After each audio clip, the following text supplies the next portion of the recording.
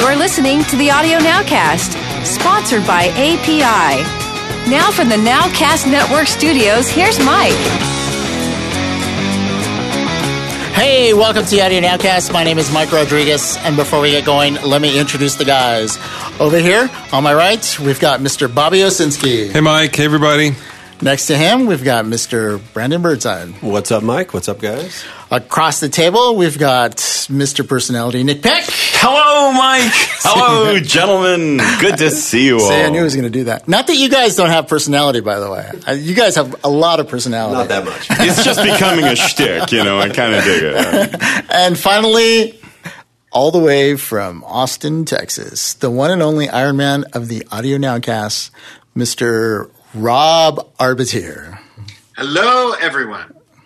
Hey, Rob, are you working on like something else right now as we're doing the Skype? Because I never know you just to do one thing. So are you like programming or?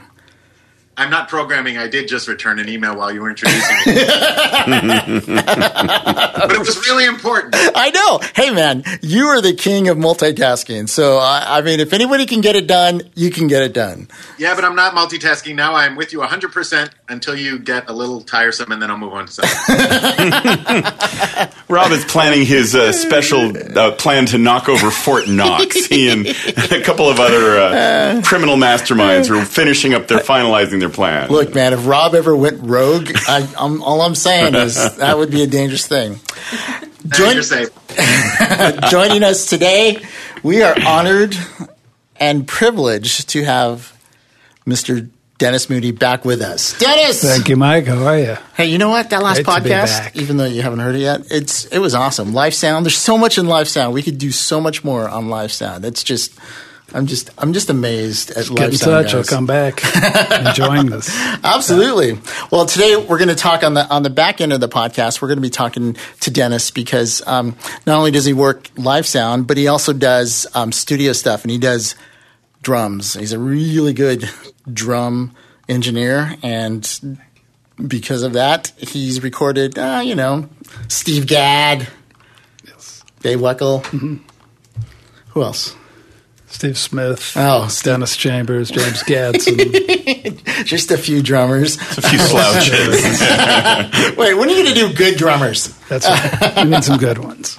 But, before we start, have you guys ever had like just a truly awful, horrible, horrible bad day that just got even worse? I mean, my day started bad and it got worse. I mean, in all sectors, like personal life and professional life and traffic and the whole thing. And I had a situation today where I had a client meeting and have you guys ever had a client meeting that just goes just totally wrong? Like you just knew it was just gonna implode. I had a meeting like that today, and it was. Is this a current client or a prospective client? It's a current client. I've done work. Essentially, okay, I'm going to be really diplomatic, so there's going to be a lot of no names that are going to be talked about. But it all came down to the client expectations when they came in to what I had prepared were eons away from what they expected. But my direction coming from a little junior client was eons away from what they really wanted, to the point where it was not even close. And so here I am sitting there, and the client is there telling me basically all this stuff filled with disappointment.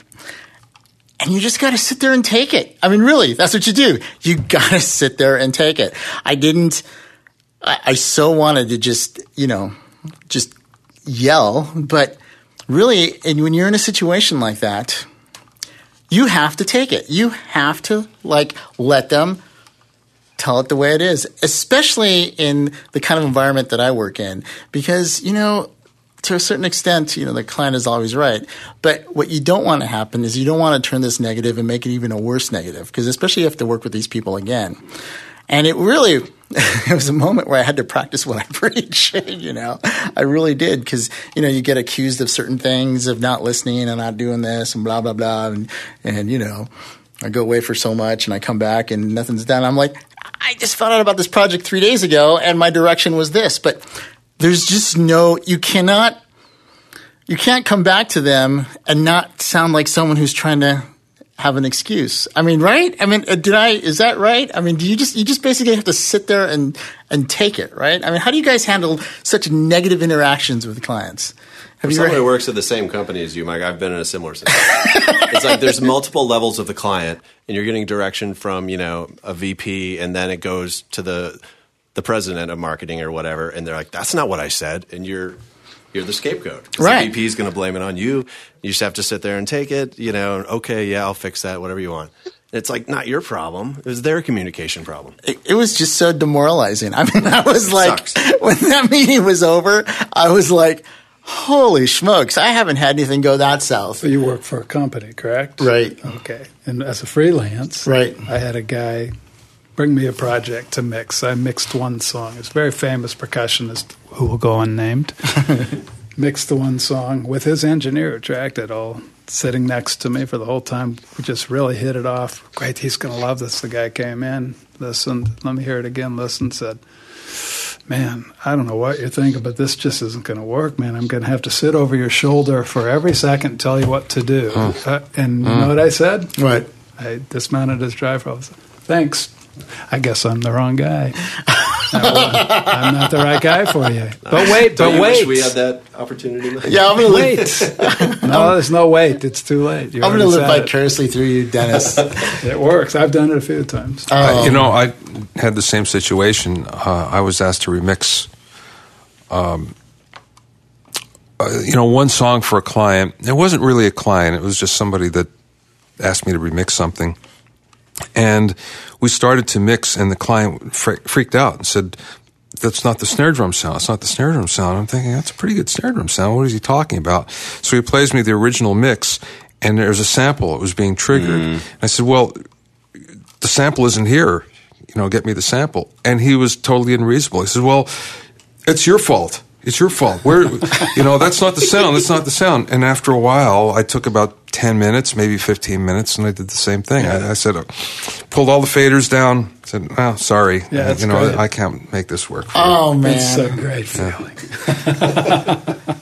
I'm just just knowing that people have done that just makes me feel better. Yeah.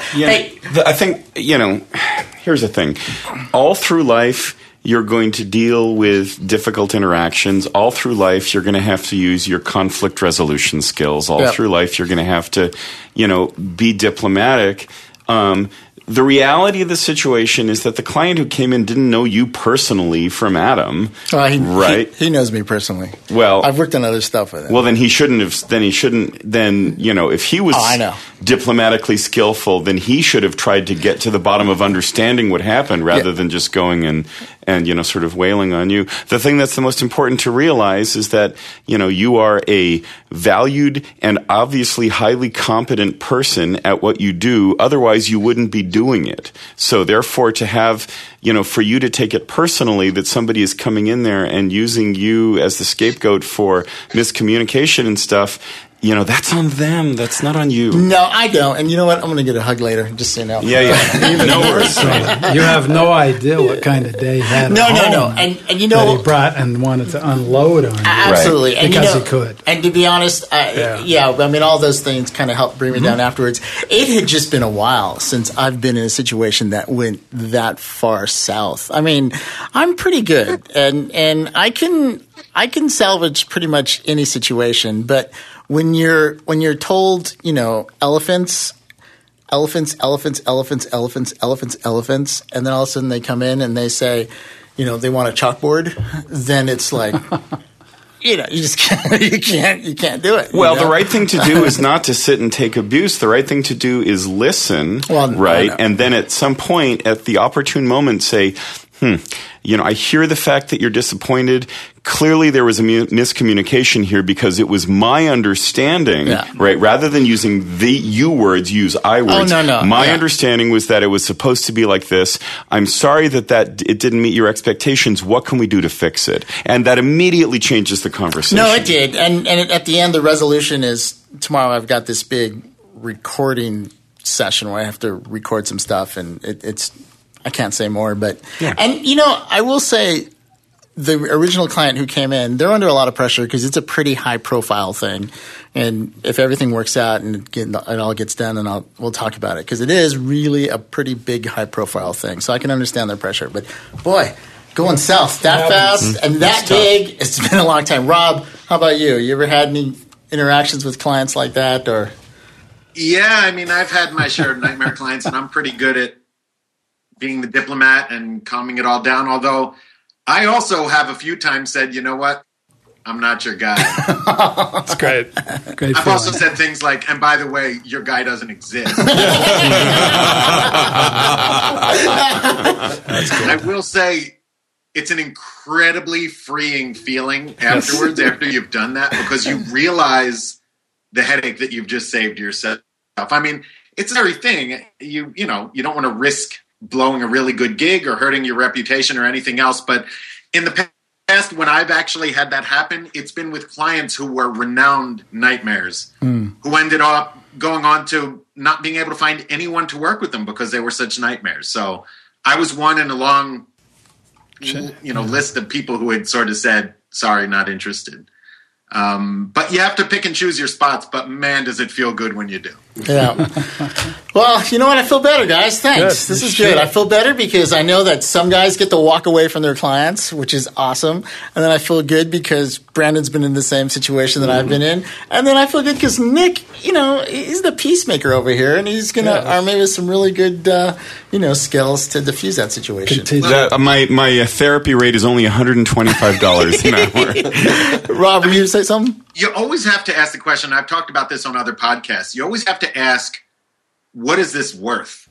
Yep. What is it worth to me to put up with this person? And it's not just dollars and cents a lot of times, but it's understanding your own value, understanding what you know and what you don't know, and figuring out what is your time worth and what is your psyche worth to deal with something. And you have to make that decision. I think we've talked about that in the past when it came to budgeting. Right. Like, how do you budget for a gig? And I remember saying back then, which I've said a million times, I always try to come up with a budget that by the end of this project, I'm not going to hate it. I try to figure out what it's going to take to do it, figure out there's going to be overages and overtime and everything else. Yeah. But when we get to the finish line, what am I not going to have regretted budgeting for this project? The same is true with any of this. How much of my soul am I willing to let these people cannibalize to get their project done? Yeah. And there's a certain number. I mean, everybody puts up with some garbage, but know the limits. Mike, I know you recently told me a story. I don't know if you can tell it on air, where you realized it was going to be a nightmare situation, so you priced so high that it just priced you out of the game. Yeah, well, that was another. I've had some weird projects lately. No, that is true.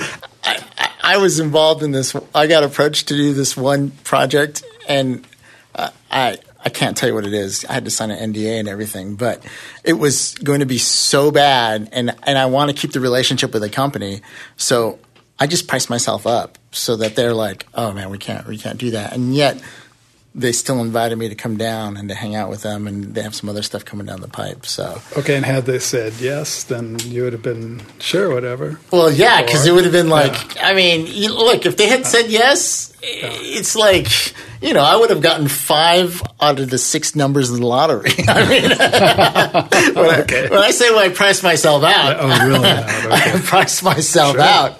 I was an overachiever. Yeah. But anyway, so guys, all in all, I don't have much to complain about because everybody has those kind of days. But it was surprised me. I mean, I was just really surprised by how bad it went. All right, well, hey, moving on. We got a few things to talk about. One thing we're going to talk about is the fact that, Nick, you were telling us a story about Avid and Pro Tools and how it's such a great tool for the up-and-comers, right?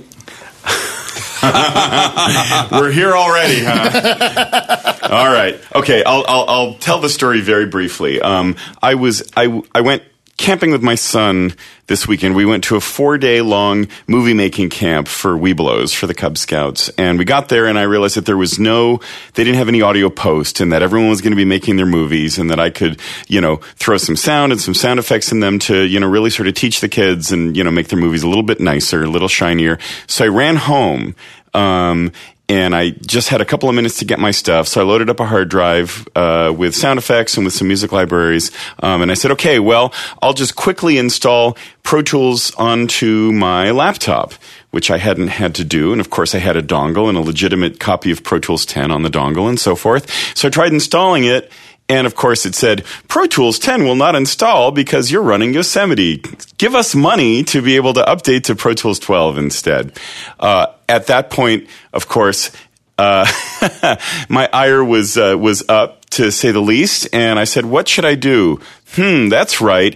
I bought a copy of Reaper for $60 5 years ago, went into Gmail, found the product authorization key that they had sent me, downloaded the latest version of Reaper right onto the laptop, which took all of 5 minutes, typed in the product authorization key, and I said, all right, I guess I better download the manual and learn how this stuff works. So went back to the campsite, spent the next 2 days learning how to use Reaper, and then proceeded to do all of the audio post for all of these films and stuff in Reaper. And let me tell you, it was just fine.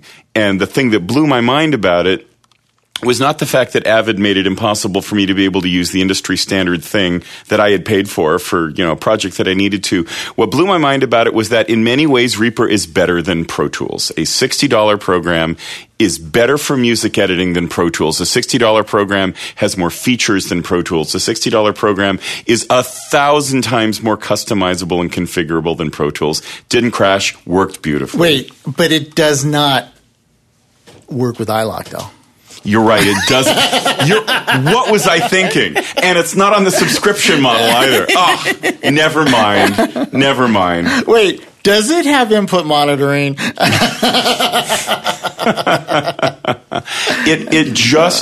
It blew my mind. It's a great program. It's a great program. It is a fantastic. I have Reaper running on a Surface Pro 3. You do? I mean, it's such a great program to put on all those computers that you're like, I wonder if it'll work or won't work. I guarantee you, there's not much that it won't run on. It runs on anything. The thing that blew me away is doing audio post, everybody has to buy Pro Tools and they have to buy SoundMiner or some other sound effects library system because Pro Tools doesn't have really any easy way for you to be able to audition sound effects and then fly them in. Reaper does. You just sit there and you go through and you find the sound that you want, grab a region of it, just like in SoundMiner, hit a key, it spots it right to the time position within the program, just like SoundMiner does working with Pro Tools. It's $60. It just blew my mind. Yeah, it's great to see these programs. You only wish that they would catch on, because it's Pro Tools is a standard, and it's and that's a pretty big thing to overcome. Okay, but how about the new Nuendo? Because they're starting to make a push in the post, and it's labeled post. They absolutely should. Here's a good thing. I was working on a project, and this I can tell you about. I needed to do a mega multi-channel mix for a project, and when I mean multi-channel, think an 18.4 system, all right? 18 speakers, 18 channels with 4 channels of sub. I don't know why you need it, but that's the way it was spec'd out. I was probably just going to tie all the subs together anyhow. But I was trying to think of a really good way to set that up in a DAW system to have a 17, 18 channel array so that I could pan from one side to the other. That's not an easy thing to do. No. I kind of came up with something using a couple 7.1 templates tied together, but still to do a pass by from one side to the next side, and if you're working in Atmos, that multi-channel, I know you could do that. But when you're not going to be licensing that kind of technology, that's not an easy thing to do. But I bet you somebody in Reaper could figure out how to do that. I'll bet. Because that's, you can do all kinds of crazy things like that. Well, there is a plugin with it called Resurround, and I haven't looked at it, but I know that it allows you to do at least 5.1 mixing within Reaper. And since everything is programmable, since it allows you to be able to do JavaScript extensions, since there's a whole community of people out there that are doing all sorts of stuff to add to Reaper, it wouldn't surprise me at all. I mean, I don't know that would be the case, but it wouldn't surprise me if that were the case, because it's an open standard. Yeah, and I never actually had to figure out the end of the line, but it was when I was thinking about that, that's just a daunting task to work with those giant. I know Scott would know how to do something like that because he's worked, with Atmos and he's worked on some of the other ones. But when you think about audio, especially with some of the major players, there's so much more that could be going on. That's why I'm glad Nuendo and Steinberg are making a push, because they really look. It's iron sharpens iron, man. If Nuendo can make a foothold into the industry and a lot of play, and actually it's only here in the U.S. Over in Europe, it's a different ballgame because you've got Prism, you've got Red, you've got all those other Sadie. Sadie. You have all those other DAWs that are over there. But unfortunately, a lot of post is still done here. So I'm hoping Nuendo, can really bring it on. I loved it when I worked it, and that was, I guess I stopped in version 3 or something. I wish, their hardware integration, especially with like control surfaces. I know you can use any control surface, but it'd be great if they had a couple branded control surfaces. They do. The Yamaha Nuage. Yeah. But that weren't as expensive, that are like, that's the thing. I mean, I've seen the Nuage, and it's a gorgeous looking thing, but it's expensive. A post house nowadays, you're not going to put in, when you start your new system, maybe $30,000 to get up and running for everything, which was not always back when they started, you're talking, $100,000 minimum to get in the game. Now you can start $20,000 to $30,000. You can get a nice system. And so what you need is a decent controller that can come in around the $7,000, $5,000 range. You get something like that with a little bit of talk. What's Nuage? How much is that? If you want to get a full system, I think it's in the $30,000 range. Oh, wow. I think it starts at about 17 or 18, but that also includes the converters and everything. So it's the whole thing. There's a card that plugs into your computer. There's all the I/O and like the control, like the main control module, and then you buy more additional fader packs as you go along to add stuff. The thing that I thought was super cool about it, I haven't seen it yet, but I'm going to see it next week, and I'm really looking forward to it. It looks like it has a LCD surface. Right. Towards the front of it, or towards the rear of the plane of the console, and then you go out and buy inexpensive additional LCD computer monitors that you put behind the system, and so you see the user interface go out and then up, which I think is pretty cool. And Cubase has got great metering, and so Nuendo does too. I mean, I'm sure it's completely fantastic, and I'm sure it's totally optimized for post, and I will be able to report on it the next time that we have a podcast. Yeah, because you're doing that RSPE thing. Mm-hmm. Yeah, yep. I'll head over there. I'll meet you there. I'll see you there. Yeah, I'll see you there. Hey, Rob, Nuendo. I mean, have you used it recently? I mean, I know you were Cubase heavy, and I know you're now Pro Tools. Have you used the new version? I still go back and forth. I actually did a session with Bobby Summerfield, which was a music session, not post. We did it last week, and we used the new Nuendo, and it was really cool. I haven't actually used it for any of the post stuff yet. Most of the post stuff in my life is still being done in Pro Tools. I mean, in that world, for me, it's all about file interchange with other studios and other people. Yeah. So I use what they're using because I never want to not do a gig because of file format. Yeah. Right.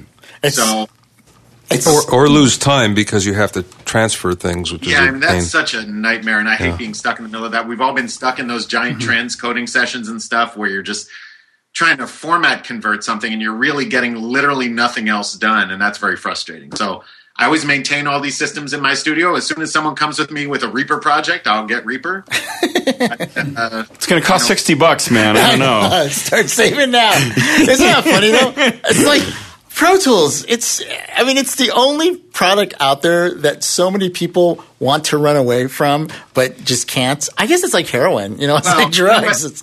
Nuendo already totally blew it once by trying to have music guys sell it into the post market. Yeah. So this is not – they've taken many stabs at this, and maybe they've got it right now. I hope they do. It's a great product.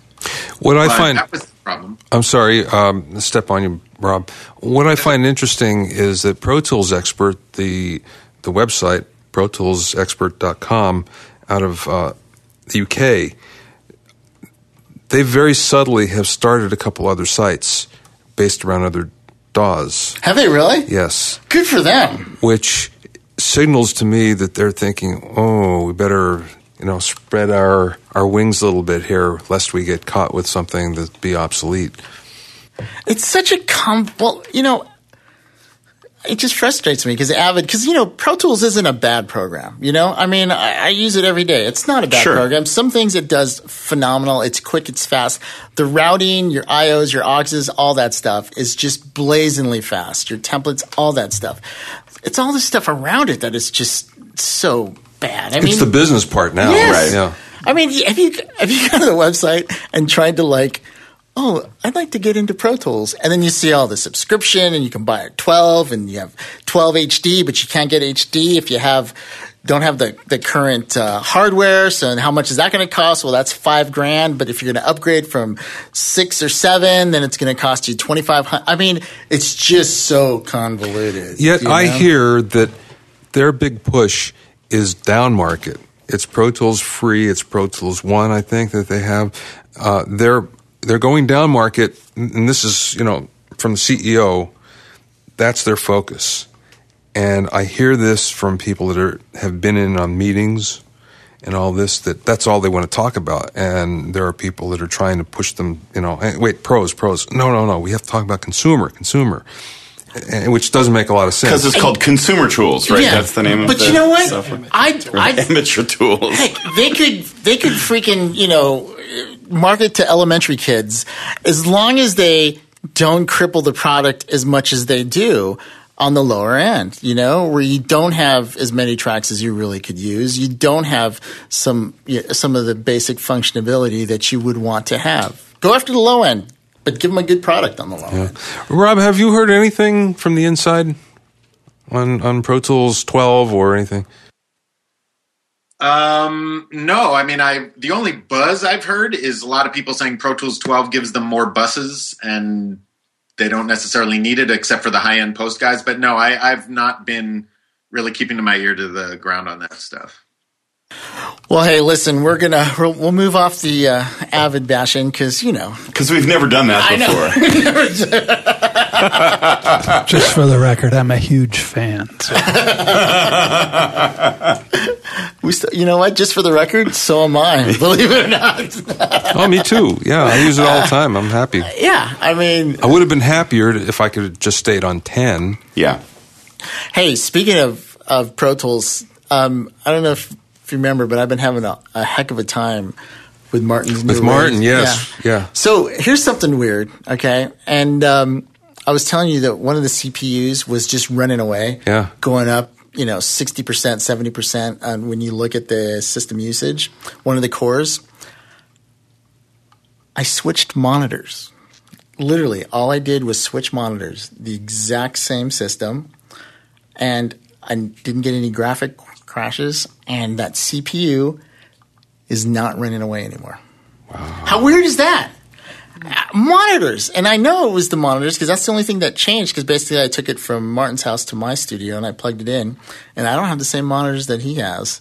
Everything else stayed the same, and my CPU usage now goes like 13, 14 and kind of just hangs out in there. And I was thinking, are his monitors new?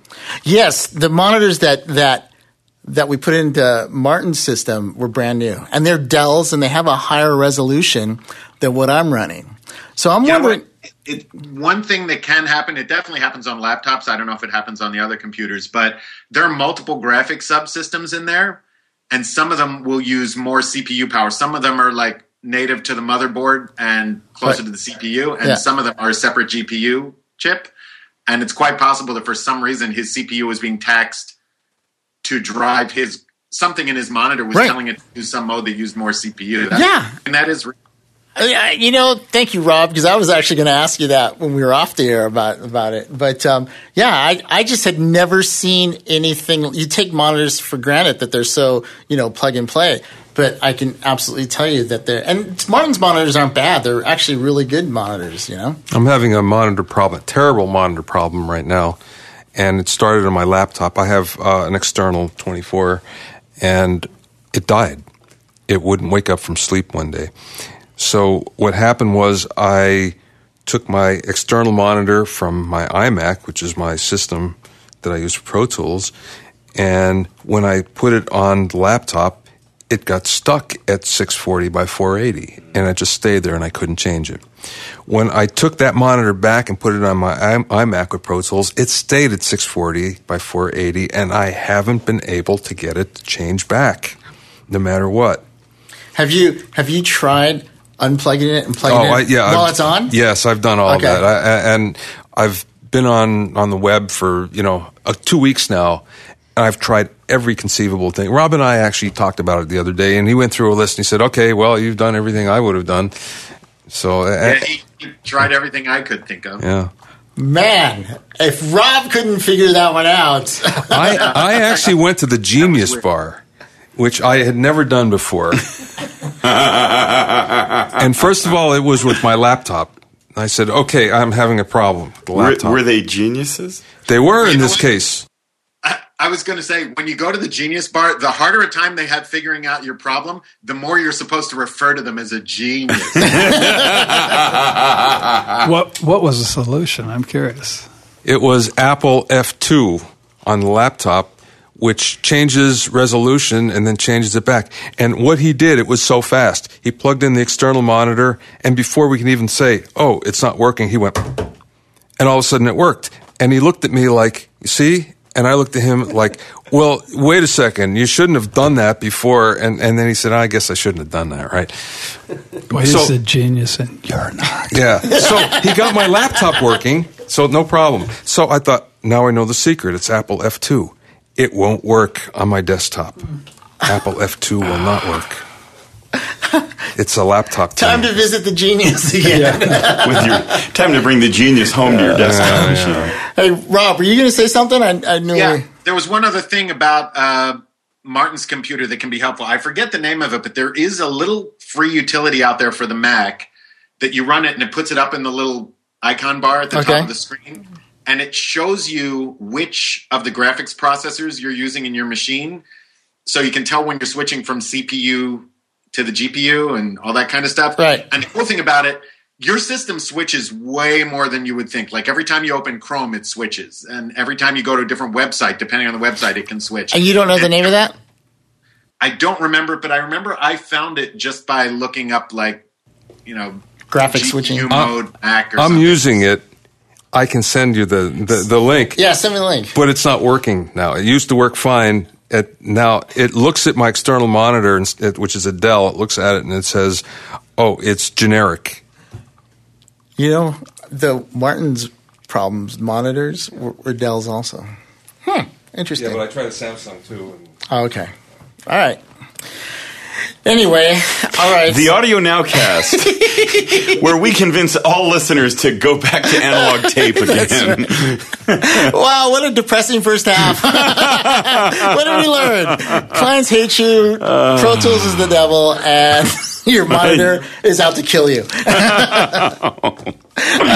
Well, you know what? On that note, we're going to take a break. And when we come back, we're going to get into some really good meat and potatoes, and we're going to talk about drums and miking and percussion and all kinds of stuff with Dennis. Dennis, you okay? You enjoying this first half here?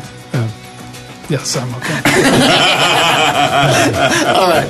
We'll see you on the other side.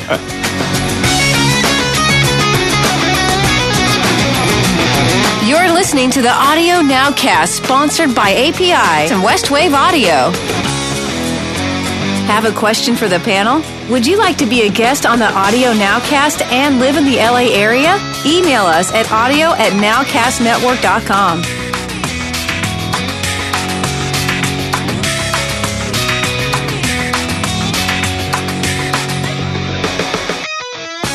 Hey, welcome back to the Audio Nowcast. And before the break, it was just ugly. I'll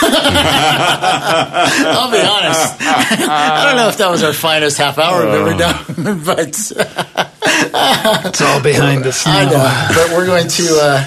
Things are going to be better. For the 4 listeners that haven't already turned off the podcast. I want to look at all the the statistics, and you're going to see, oh, look, we just lost. Oh, we just lost England. Oh, there goes Germany. We got one guy left. He's in like Idaho, and he's upset too. Anyhow, so let's change it. We're going to totally change the whole mood, and we're going to talk about drums, and we're going to talk about recording, and we're going to talk about, well, Dennis, let's just talk about, well, for one thing, you recorded Steve Gadd, and Steve, I toured with him when I was with Al Jarreau, and let me just tell you, nicest guy. Great guy. The guy was just amazing. I had one of those moments where I was eating breakfast with Steve Gadd and Harry, his drum tech at the time, and it's one of those. You guys ever have that moment of like self-realization where you're just like, holy smokes, I'm eating breakfast with Steve Gadd. It was just one of those, and we were in Germany, and I was just, to me, it was just that moment was such a great moment. But Steve, he's just a monster player. What did he have for breakfast? You know what? I don't even remember what he had, to be honest. It was like, I don't know. Toast.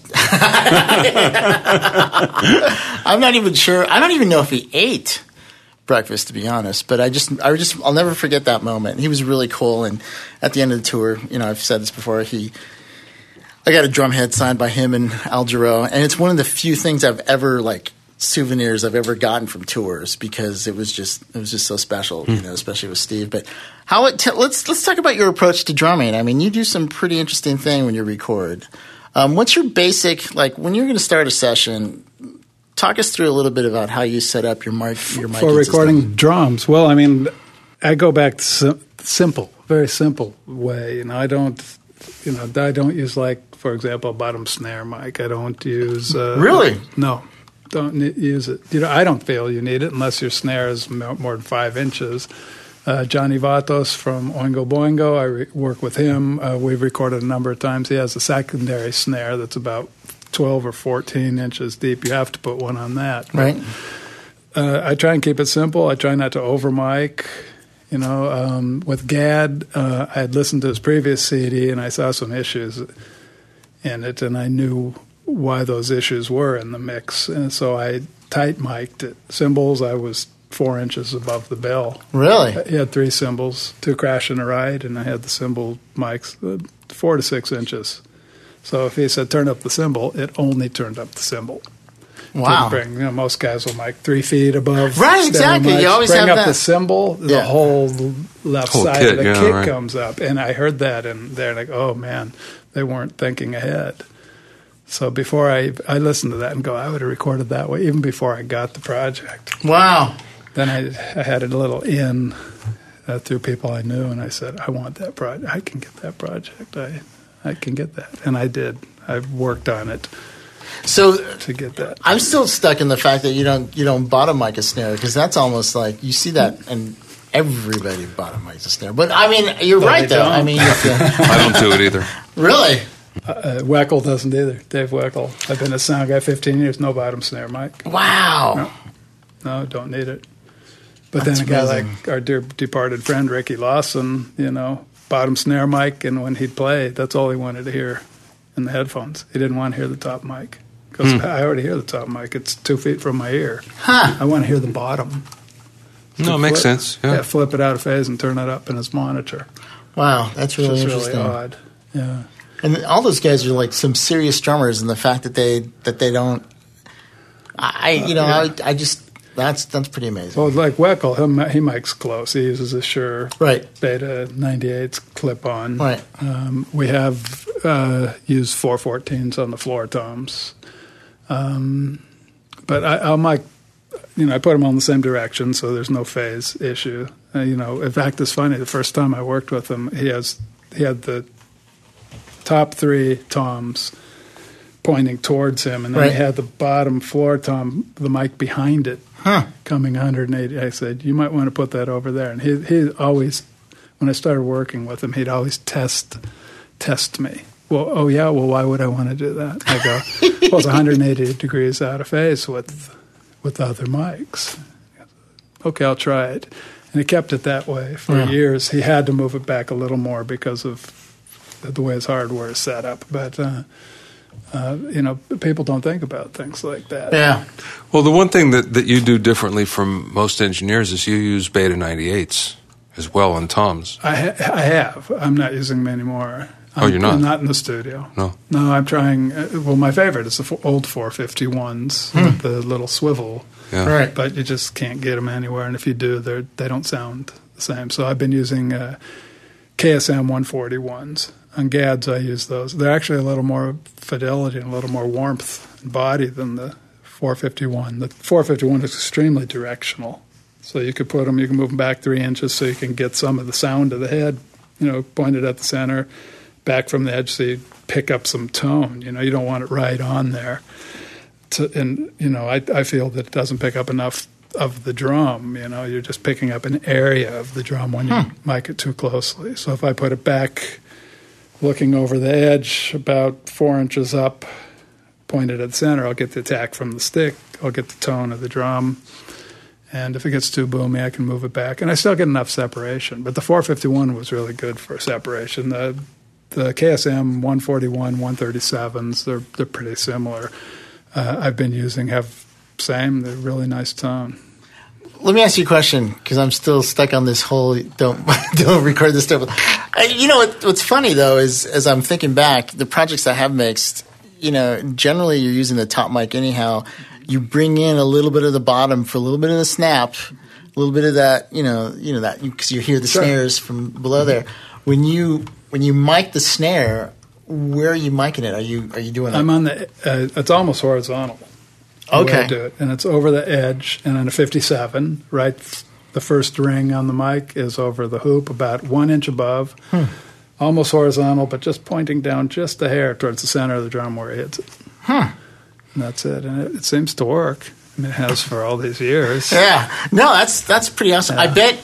I bet you hear, all that little grace notes that those guys do, all those little, that little, the little.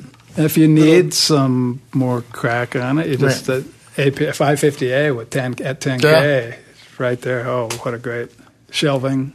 It's beautiful. See, I literally learn something every podcast. Now, see, when I work with Ken Scott, yeah, what he did is he used KM84s on the snare. On the snare. And he used U87s and all the toms. Okay, I've done that. Wow. And it really sounded great, but again, you have to be in a place where you have enough U87s available. Yeah. And he used Coles for overheads, which were very high over the kit, pretty much like you do it.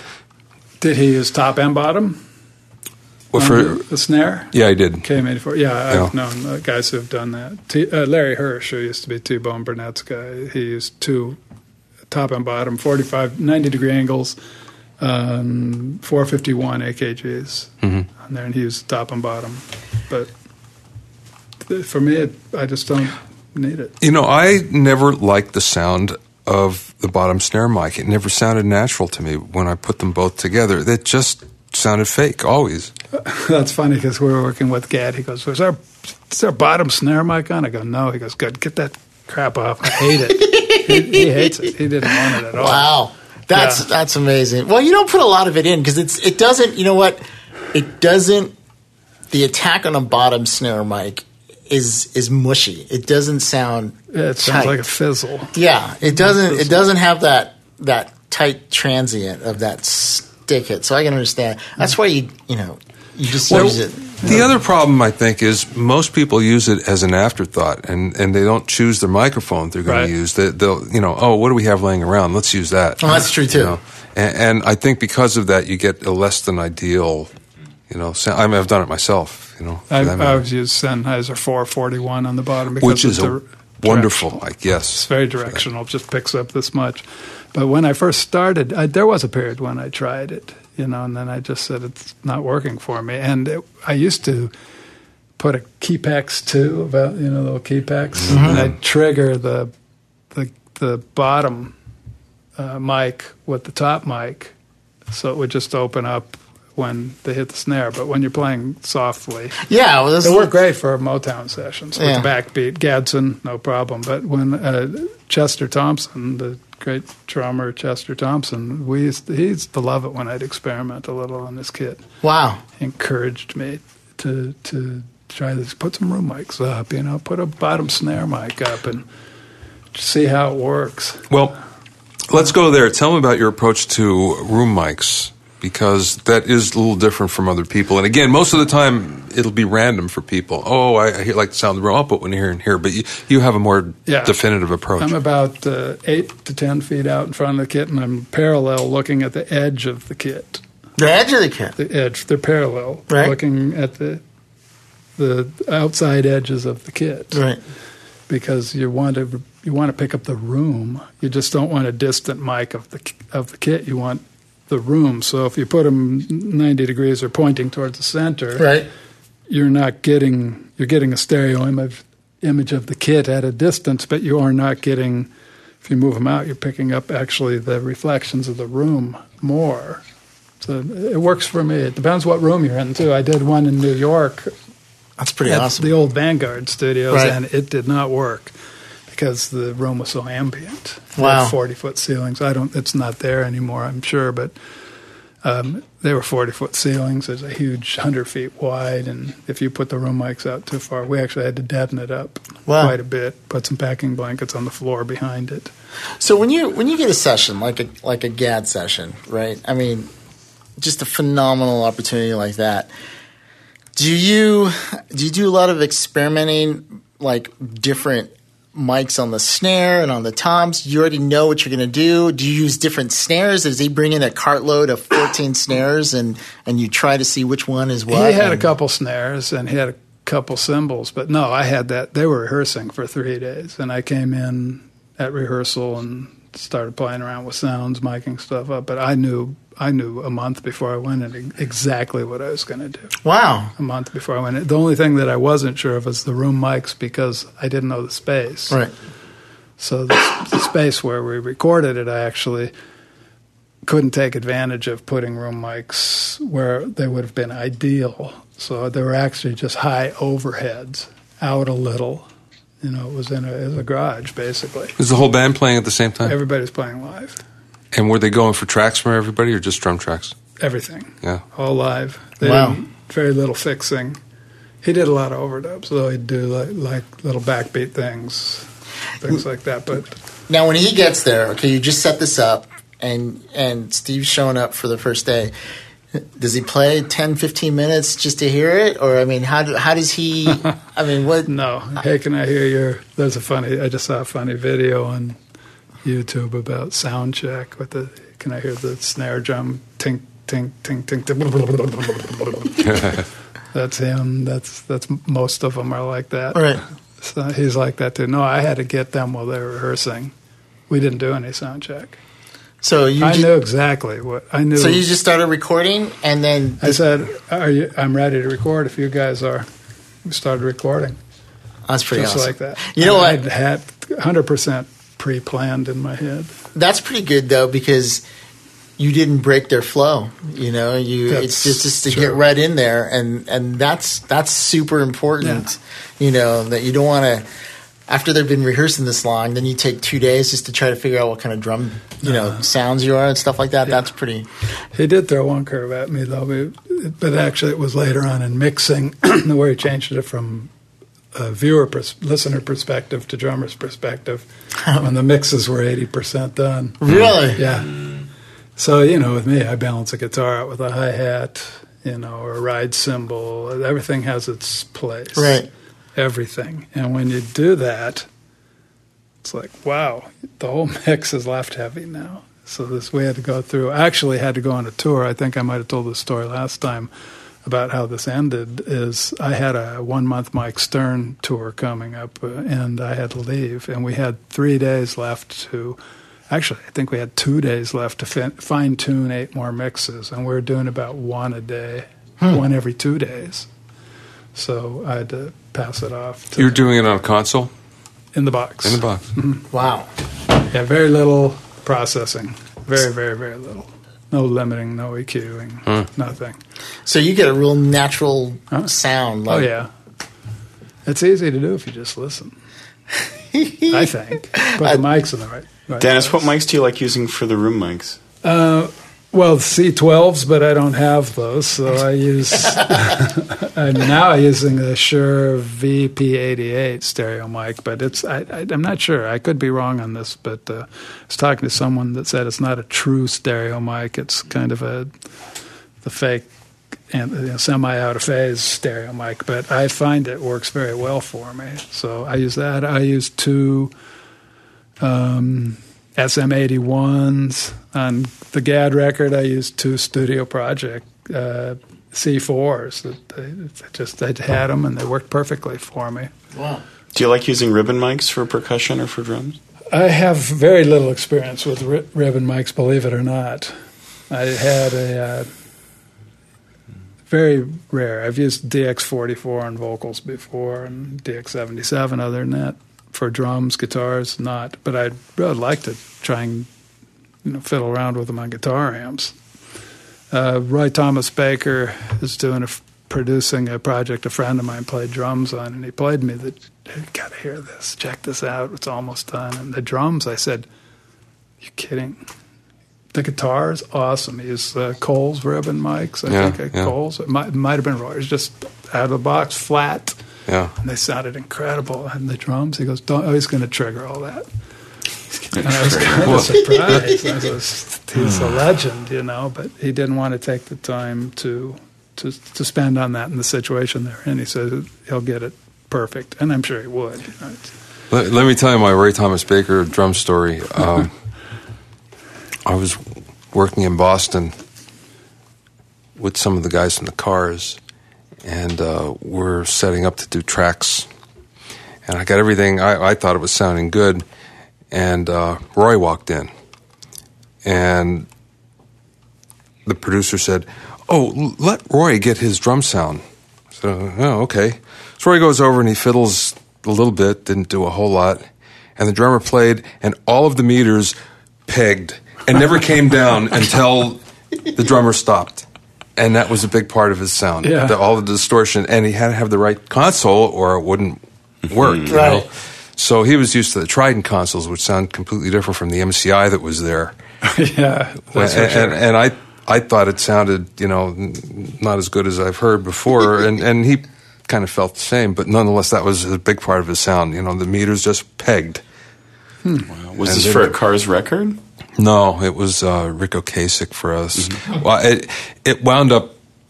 It was really demos when it came down to it. I thought it was going to be, his solo record, but that's a track. I hate it when that happens. How aggressive are you on your miking? I mean, where are your levels like on the snare? Are you pegging it? Or are you? I get up to 0. It can go over a little. It'll take it.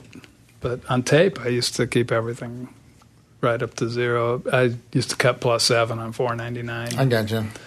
But Pro Tools, I figure if it goes over a little and there's a clip, something distorts, I'll just take it and put a new one in from somewhere else before they even hear it. I give some room to breathe. Right. Give some headroom. Do you do any bus compressing or anything on the drums? No. I have on some heavy rock stuff, but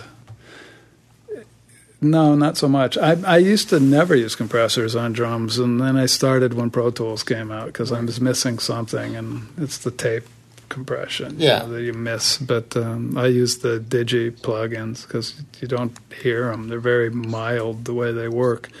And I just hit it maybe a dB. I don't hit it very hard. Just very lightly. Now onto tape, I'm doing it. I have a couple of 160Xs, so I'll put them on the kick and the snare, but just barely. And the more I do this, even after all these years, I'm using less and less compression. Gaz record, none. We didn't use any except on the trumpet. Wow. And in the mixing, too. Is there a lot of dynamics? Because he plays with just a ton of dynamics, Yeah, I had to sneak a couple limiters in there. Right, because he goes soft, and then he can smack the bejeebie. Hard. Yeah. I mean, he's not like a heavy hitter, but his dynamic range is definitely there. And a guy like Weckl, he plays more steady. Right. You know where it's going to be. Wow. Yeah, it's pretty fun. Yeah, he's great. My favorite drummer to work with lately has been Keith Carlock. We were talking about him earlier. He's with Steely Dan now, and everybody all at the same time. He's a monster drummer. Great guy, but his kit, it just sounds so good. I've done live stuff with him, but I can hear it. This guy. We keep threatening to record together, but probably will soon. Well, that's awesome. Yeah. Let me ask you a question. What are your preferences as far as drum heads go? I mean, is it coated ambassadors? I mean, what are you? I like. Yeah, they work best. No black dots, no hydraulic heads, no ply, super ply, because they all deaden the sound. Heavy duty. I mean, the thin ones have better tone, but you can't use them long. You poke holes in them. Right. So. How about for cymbals? It depends because there's so many varieties. Like Weckl used to be with Zildjian when I started with him.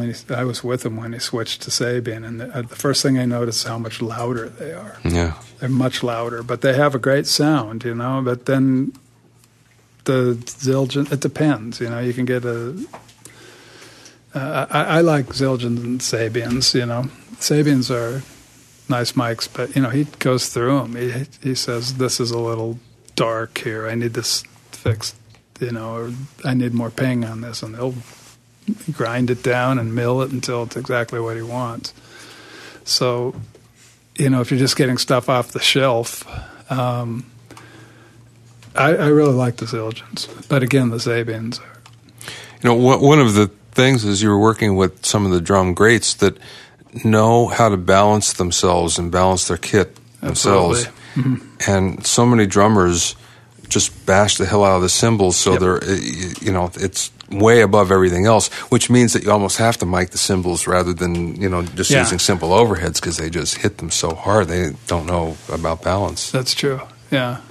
But most of the guys I work with are pretty even-handed, so... Let me ask you a question. You've heard a lot of drummers. You heard a lot of drumming, a lot of recordings. What would you if you wanted to give some advice to someone who's going to be, he's out there at school and they're going to be recording, what are some of the pitfalls that you've heard that could easily be taken care of? What kind of miking techniques or what kind of any little tips or secrets other than what you've already told us? Well, it's it's an art. It's like learning an instrument. You have to practice it. You have to see what works for you and not. But one tip I'll give: if you look online and you see how a lot of guys are recording, you go, "That must be the way to record it because everyone's doing it." Don't buy it. That's not true. I see stuff on there. I go, "Oh my God, how can that be?"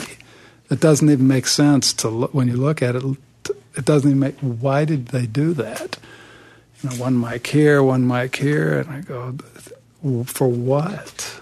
What reason? Are you talking about like the Glyn Johns triangle technique? Is that? I see one mic in front and one mic behind, pointing at each other. What? Yeah, it's really bizarre, and I see it a lot. And I see. Do they know what they're doing? That's just going to cause face problems. No, that's my point. Yeah, so my tip would be is if you see it online, you say, well, it has to be good because so-and-so did it and it was on that record, so it has to be correct. Don't buy that. Yeah. Speaking of the Glyn Johns technique, I just used it, and it was fabulous. What is it? I don't know what that is. Well, basically it's just when he first started recording The Who and Zeppelin and everything, it was two mics. It was a mic in front of the kick, and it was one mic that was just in the center of the kit, just over the drummer's head. Right. And kind of by mistake, he found out that if he put another mic up over the toms at about shoulder height that was over the floor tom that was looking in at the snare, it sounded really good, and it balanced out the rest of the kit. And then he... by mistake, found out that in stereo, it actually worked really well. And that was the first stereo miking that actually happened. Okay. I know about that. Yeah. So I tried it just recently, and it worked great. But the real key, which I happened to learn kind of accidentally from him, was that you have to crank your preamps up on the overheads about 10 dB higher than you normally would. You have to be very aggressive with them, and then suddenly it comes to life. And if you don't, it could sound kind of limp. The other thing I did was I did fill in on tom mics and the snare mic just a little bit, and I kind of thinking, if Bonham was here now, I bet he'd do this, because it does sound better. Yeah. But there's more attack if you're using some of the close mic stuff. But right? Talk about a great sounding snare drum, for instance. Without doing anything, all of a sudden the snare was great. The surf records from the like those straight jackets and all these surf bands. I did quite a few of those, and 2 mics, 1 overhead and 1 kick drum mic. Wow. An RE15 on the bass drum, maybe. Yeah. An RE20, RE15. Yeah. And always through a UA preamp, the new ones they're making. But the 610s, yeah. Cranked, just way cranked up, and they have a sound. But that's funny that you talk about that system, because I do a lot of touring with Steve Smith, and we actually do his live miking. I use a kick, a snare, and 3 overheads. How is it? That's it. How is Steve Smith? How is he? He's a great guy. He's wonderful. Yeah, just a really great guy. Fun to tour with, easygoing. Talented drummer, man. Oh, he's a great drummer. He has just 5 toms, so he can do his 5 tom rolls that he has. He knows a lot about the Indian music and rhythms, so he always has 5 toms. But we'd put one on the side, looking in over his toms and his ride cymbals on his right side of his kit. We'd put one over the hi-hat and one over the center top toms. He had 3 on top and two on the floor, and we'd put it back about 2 feet, and it would pick up the cymbals, it would pick up the toms, and we got it just right. It just took a minute, and we figured, okay, this is where they work. He uses 141 KSM 141 Sures and a 57 Beta 52 on the kick. That's it. It works perfect. Wow. 5 mics. Works really, really great. Hey, Dennis? Yes. Quick question. What is your approach to like big, unusual drums, like giant concert drums or taikos or any other unusually large drum? Distance away, not to get it too close. Big diaphragm so you can get out low end. I'd probably, even now in the studio, I'm trying to use my sub kick more. You have to EQ it to get the sound right. Just using it like an Oratone rewired has a completely different sound than the ones that Russ Miller did when they designed that for Yamaha. But you can EQ it 40 and add 5 dB at 40 hertz and get that fullness. But on the bigger drums, I'm starting to use that more. An 87 or a KSM 44 would work great on that. If you get it, you got to let the room be part of the sound. A bigger drum like that. Cool. Let me interject that Dennis and I actually wrote a drum miking book. It's the drum recording handbook, and we just now signed the deal for the 2nd edition of it. That's right. Wow. Yeah. That's awesome. The drum recording handbook is 6 years ago or something like that, 7 years ago that we did. And it's funny how I've known Bobby for a long time. He was at Sonora Recorders on Los Feliz. I built that place. Richard Barron got it from me 3 years later. It's my very first client. We didn't even have a multi-track in there. We're doing live to 2-track. Wow. So it took a month just to get the money to get the multi-track. But he came to my new place. I'd sold the studio, moved to Europe for 8 years, came back. He came to my new place with one of his bands he was producing, and we're talking. He goes, wow, you got a really great drum sound and really fast. And I'd like to pick your brain on that sometime. I said, well, I made this little homemade how to record drum pamphlet I'm trying to sell on my my website. He goes, oh, cool, I want to see that. And I didn't know he was an author. He was a guitar player and a record producer when we had met. And he a man said, of many hey, talents. I got to tell you something about this. book. I read it. And then he proposed the idea to me, and we've done some, probably 3,000 or 4,000. Yeah, we've done pretty good. Yeah. Wow, pushing that's it. great. Yeah. Second edition soon coming out. Everybody, You know what? It's going to double just like that. it's a good book. I promise you 7 more sales because of this podcast. So I say some really funny things online though. Where they're having online arguments about. This is how you record a bass drum, and then a guy, no, you're crazy. This is how you do it. No, you guys are all crazy. This is how you do it. And then some guy says, well, I saw in Bobby Owsinski's drum recording handbook that this is how you do it. And then there's this pause. Nobody posed for about 5 minutes. They'll go, yeah, sure, right on. Yeah, great. One thing I have to say, really funny. one of the best parts about the first edition was the DVD. Yeah. Which won't be in the second one. But the DVD was an hour and a half long, which is long for these things. But a good portion of it was with Michael White. Right. Playing drums and talking about tuning and everything. And that was really, really fantastic. Yeah. That was great. Unfortunately, that won't be in the second edition. Oh. So get your first edition now. Yeah, no kidding. I'll get it. Yeah. Drums it's so funny because drums are one of those things that A, everybody takes for granted. They're drums, right? Uh-huh. But B, there's a billion different ways from a billion different people telling you. But the last thing is you just when you got it right by just listening, right? Sure. So if it gives you a good drum sound, then whatever you did to make that drum sound was right for that project. That's how I learned. I was assisting guys that aren't around anymore back in the day at Motown, working with Al Davis, watching what's he doing. That's odd drum. How come it sounds so bad? On my don't do this list, and Gadsden, Jeff Porcaro, Milvin Webb was the other drummer. We used to use these 3 guys. Did you work with Jeff Porcaro? Huh? Oh, first session he did Jermaine Jackson tune called C'est La Vie. And he showed up. No one showed up on time. He'd walk in the door 3 minutes before the downbeat and get the coffee and go in there. He came in 45 minutes early, and there was no one here. He goes, "Where's everybody?" Oh, they come in late. So he goes, we were chatting. So I've never worked for these guys before. How are they?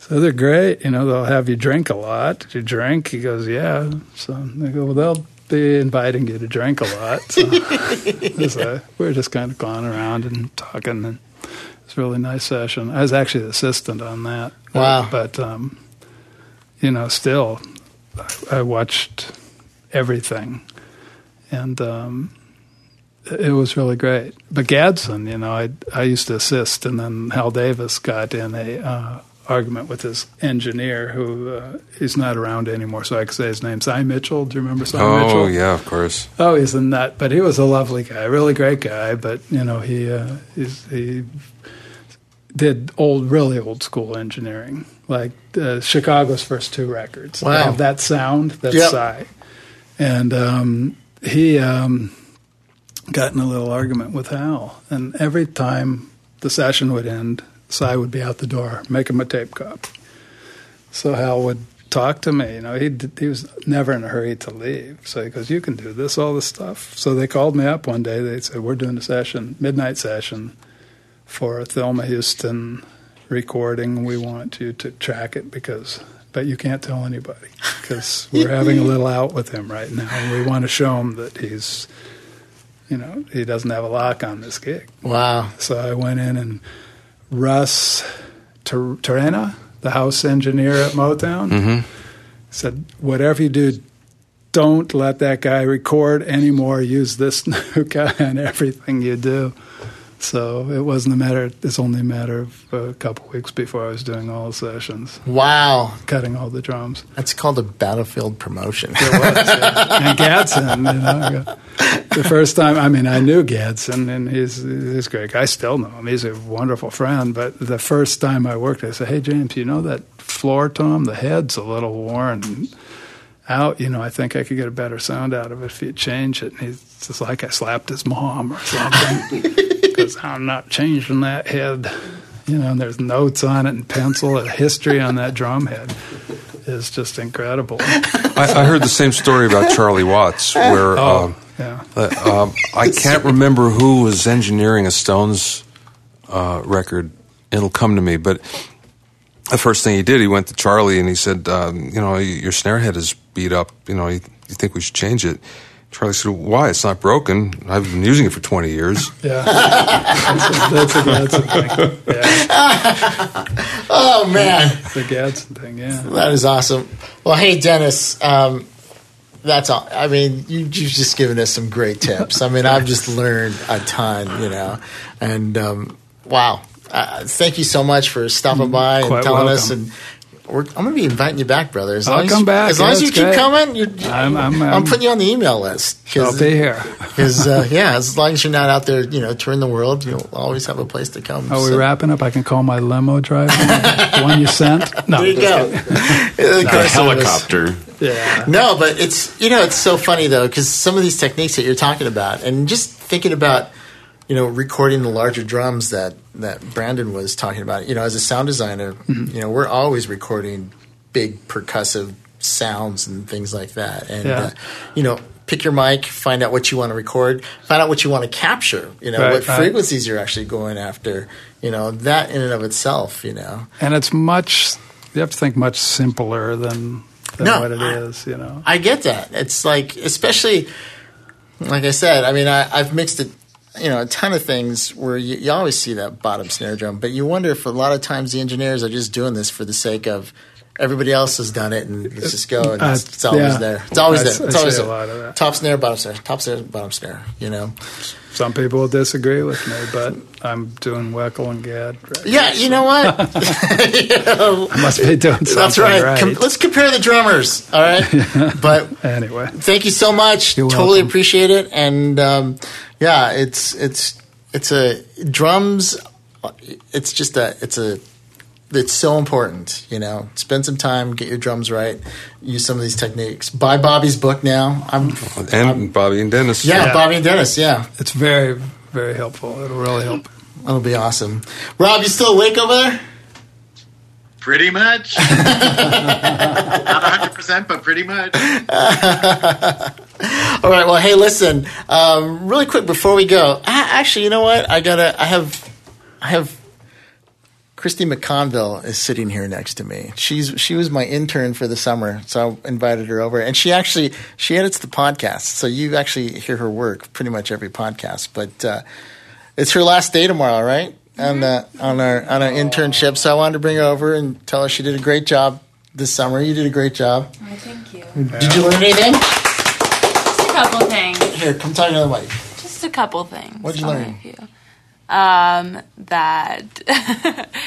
pretty much everything that's like small can just things that you don't think about on the regular basis. It's the small things, right? Yeah, that come back to bite you in the ass. Quote Mike Rodriguez, 2015. That's okay. I shielded you. Pretty much. But yeah, I don't know. Learning from your mistakes, and especially when you're young. I mean, people come up to me all the time, and it's just like, yeah, you gotta mess up to learn, and then continue to learn forever. Right. So. And what was my biggest pet peeve? Stay off your phone, everybody. There you go. Yeah. There you go. For all the millennials out there. Yeah. Seriously, it's like, because I had a couple interns, and I feel sorry for the younger generation because they are bombarded with all this, what is it? The fear of being left out. FOMO. Yes, yeah. FOMO. Where they're constantly checking their phones, they're constantly checking their portable devices. When I was that age and I was trying to break in, I didn't have that distraction, right? So I could do nothing but pay attention. And I feel sorry because there's a lot of distraction. You see a lot of the interns and some of the PAs are constantly, if they're not doing their main whatever it is, then they're over here. And a lot of times, a lot of your learning and a lot of what you're, just picking up the stuff isn't necessarily the time when you're actually working stuff. It's all the other times. It's like, how a file's set up. How are you naming stuff? What are you paying attention? What are you doing things? But I missed a tweet of this cat. Yeah, exactly. There's this cool kitty, yeah. And I know it's tough. I got kids. Like, hey, put your phone away for 4 hours. you know what? Their heads would implode, right? It just, you know, and we didn't have to worry about that. And I didn't have to worry about that. So it's like, you know, if you're out there and if you're working, man, I tell you, don't get distracted. If you can learn how to wean some time away from that, I'm not saying you have to totally get rid of it, but just know when you have to put it away and turn it off, or, you know, do not disturb is a wonderful thing, you know, and it makes a difference. It makes a difference for other people that are around who are making decisions on whether you should bring you in and whether you should work and how you're going to, it's just whether it's a good show or a bad show, you know. I see. Oh, sorry. Go on, Bob. You know, the classic story, the classic version for us way back when, Scott told me this story. This must have been, I don't know, 20 years ago maybe, when Scott first started, and I went to visit him, and I said, so how did you, he's in his personal studio, how did you learn to do this and everything? He said, you know, there's an engineer that said he was going to teach me everything. And he brought me in the studio, and he said, okay, do this. And then he went in the back and he talked on the phone for 3 hours. And then at the end he said, okay, that's good. And he said, that's what I learned, that people are going to talk on the phone no matter what, and the producers, directors, whatever. So, you know, they're always on the phone. Okay. Somebody's always on the phone. Yeah. They always were, and they probably always will be. I just think, you know what? Limit your distractions, and it'll make you just able to pick stuff up, pick up small little things. Here's the thing. There's so many kids coming out now from these recording schools, and we preach this all the time on the podcast. You know, it's just every, you know, what is it, 6 months there's a semester, or, you know, or quarters or whatever, you know, Full Sail and all the universities, they're just pumping them out. They're just pumping them out. So there really is a fine line to separate all these guys, and you want to stand out. I mean, just think of summertime in LA, where you get inundated by all these people looking for the intern jobs and all these people looking for the PA gigs and things like that. There's a lot of you guys out there, and you just got to always keep your act up. Just crank it up a bit, you know? My intern at Disney, I never see him on his phone. I sit in other meetings where there are other, you know, kids that are 20, 21 years old. They're sitting in a meeting, sitting there texting and tweeting and doing all of that stuff. And, you know, they don't work for me, which is a good thing, right, because they wouldn't be working for me after that. But it's like, what are you doing here? Why are you here? Don't you want to learn something? I mean, isn't there some reason for as Rob is tweeting away? By the way, speaking of, my 10-year-old is in the control room. Julian, are you still playing with the iPad, or have you turned that bloody thing off and started reading like I asked you to? Real quick, there is a story, a group who I won't say, very famous jazz group, and a very, very famous producer. They hired him to do the record. I'll tell you guys after the tape isn't rolling who, but actually he was on the phone constantly. They sued him after the record was done, and actually got back $20,000. Wow. He had to pay them back $20,000 off the production fee, and it was a 30-day project. Wow. So you can imagine. That was a hefty sum. Yeah, that's a pretty good chunk. Anyway. Well, anyhow, yeah, so just to, you know, just be aware of where you're at. I mean, enjoy the surroundings too, right? Don't I tell you that? You got to live in the moment. You're here. You're going to live in the moment. If you're an internship or wherever you're at, just live in the moment. You can always, you know, tweet about it later. Anyhow, but Chris, you did a great job, though. I will tell you, and you've got a good road ahead of you. So, I'll tell you what she was really good at, and this is true. Is I explained certain things to her once. Like, for instance, editing. She bought her own Pro Tools system, mastered the edit, which is really, I mean, that's half your battle right there, just making sure you don't get any clicks and pops. And then was just really receptive to learning things, you know, where you only have to explain it once and then just go ahead and go. So that was really good. Oh, thank you. I had, you know, a couple weeks of I'm just going to let Christy do it. Well, he sat in the back talking on the phone. That's right. I was on the internet, baby. I was surfing those camera sites. Anyhow.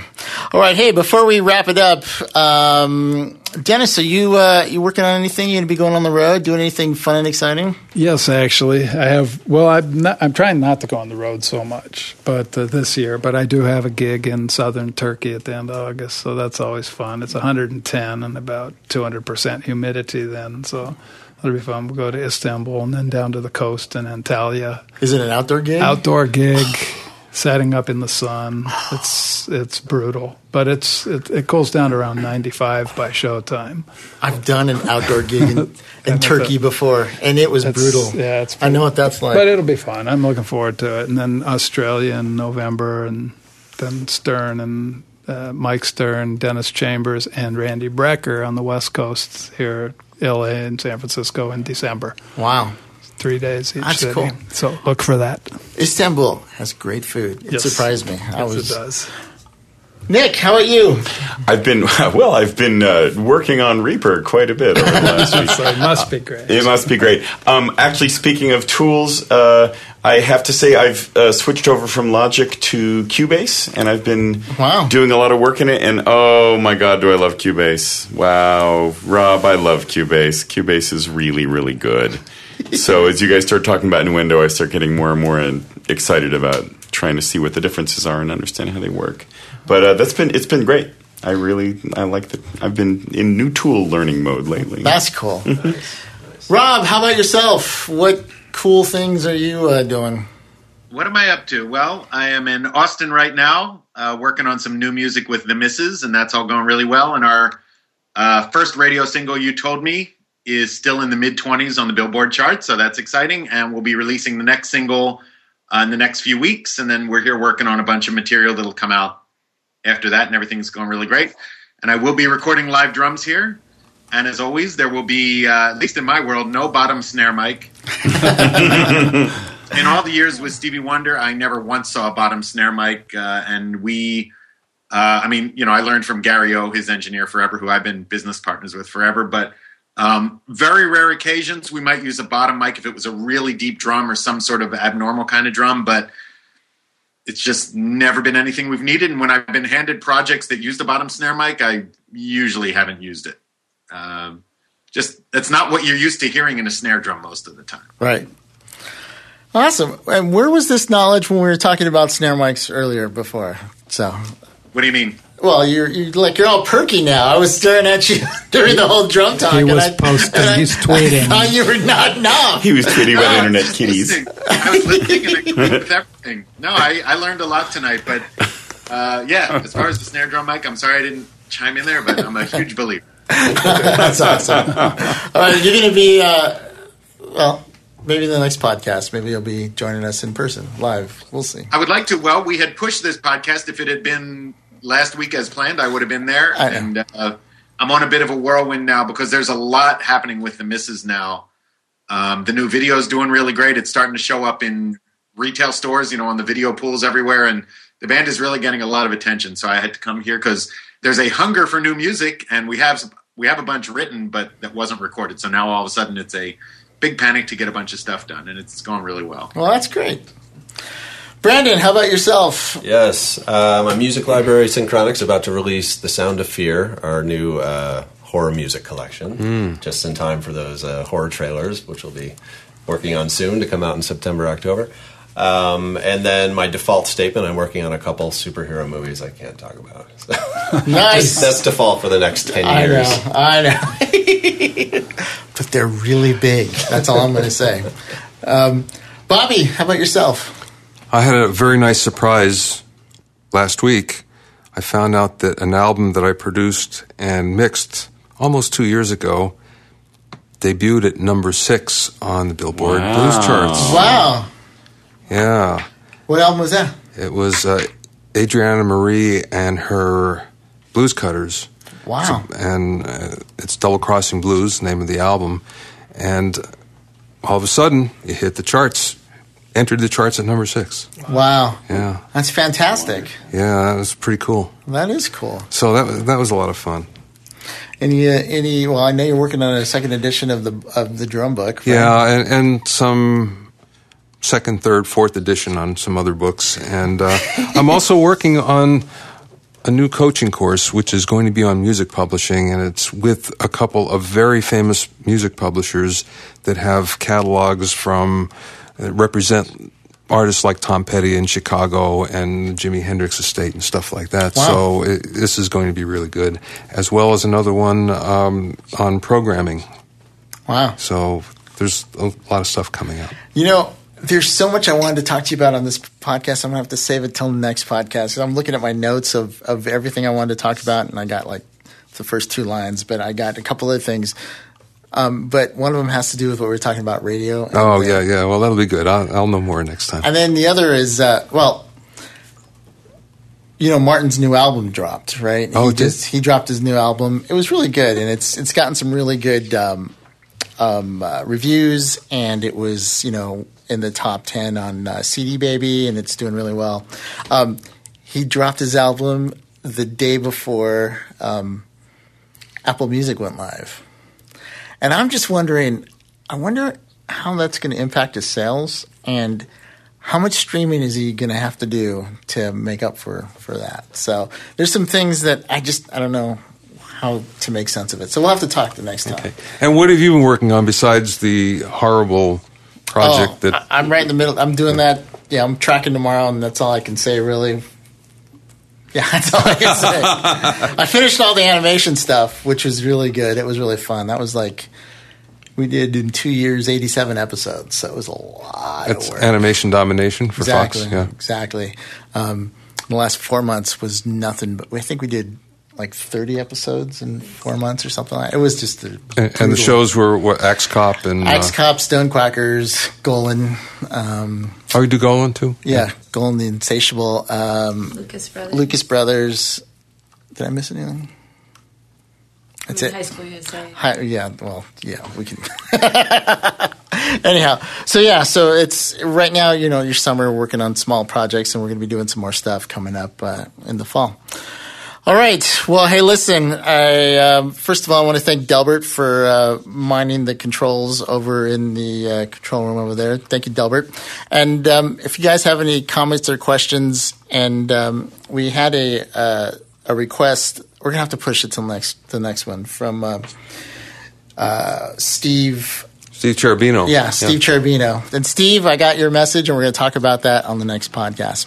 But if you have any comments or questions, you can reach us at audio@nowcastnetwork.com. That's audio@nowcastnetwork.com. For myself and all the guys, thank you for listening, and we'll catch you next time. See ya.